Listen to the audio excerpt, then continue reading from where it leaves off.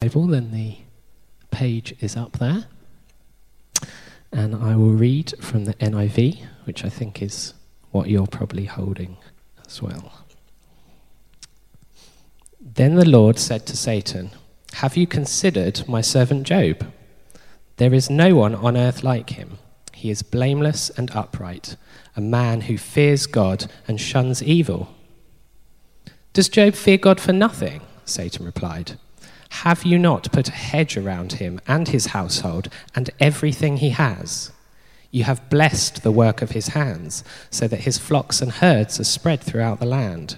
But now stretch out your hand and strike everything he has, and he will surely curse you to your face." The Lord said to Satan, "Very well then, everything he has is in your power, but on the man himself do not lay a finger." Then Satan went out from the presence of the Lord.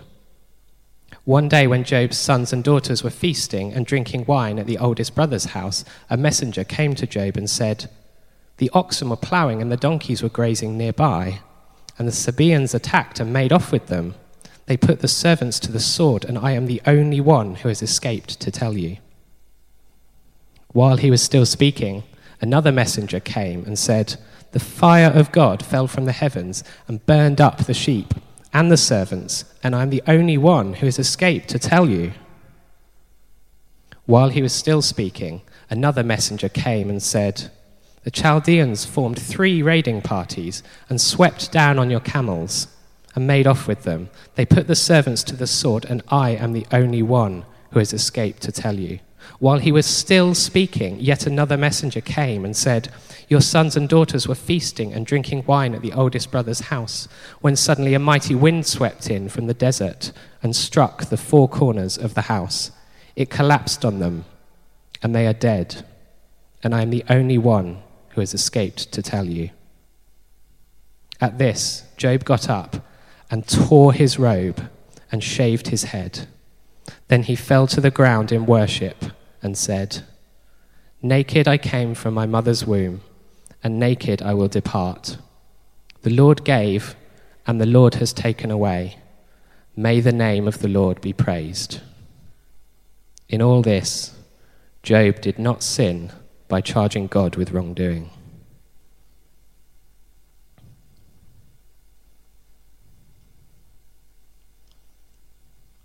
Why does God allow people to suffer? Why do bad things happen to people?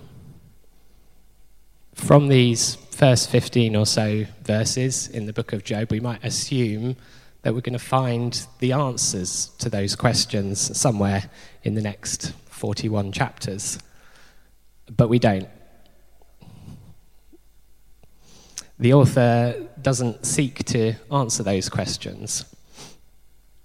So we need to look instead to, well, what question is the author trying to answer? What is the purpose of this book? And I think the first question is God just? And does God operate on a principle of justice? Is the world operating on the principle of God being just? In another light, we might phrase that question, is God good? I think it's disappeared, but I think there were 1.63 billion results on Google for the question, is God good?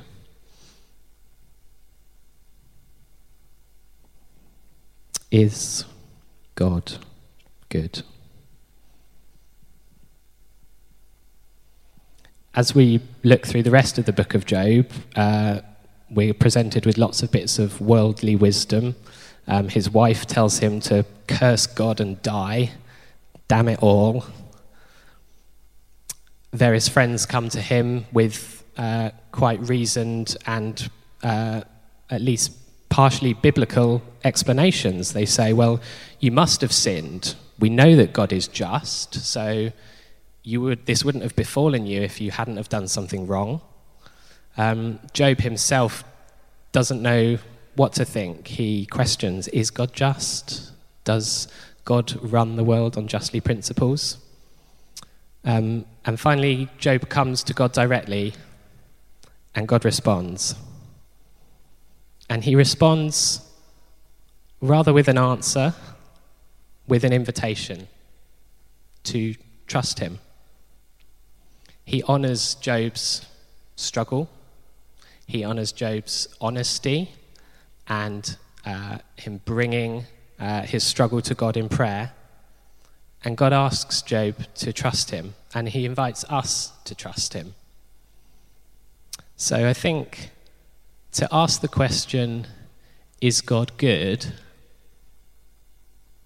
The answer is really, do we trust that God is good? I think that the book of Job is inviting us into a relationship with God, because all of these questions actually don't have simple yes-no answers. Today, I just want us to take just a moment before Graham comes back up to ask ourselves, do we trust God? And if something, hopefully for none of us, but if anything like what befell Job ever happened to us, when we experience loss and pain, do we continue to choose to trust that God is good?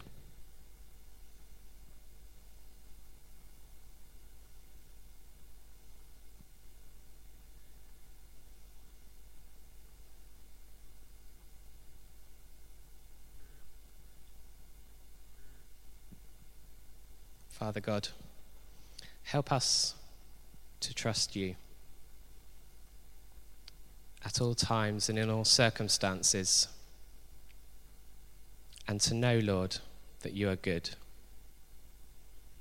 that you love us, that you dearly, truly want the best for us, that it doesn't always seem like we're getting the best. It doesn't always seem fair.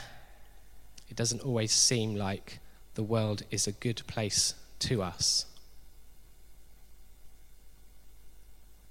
But Lord, you are good. Help us to remember and be thankful. Amen.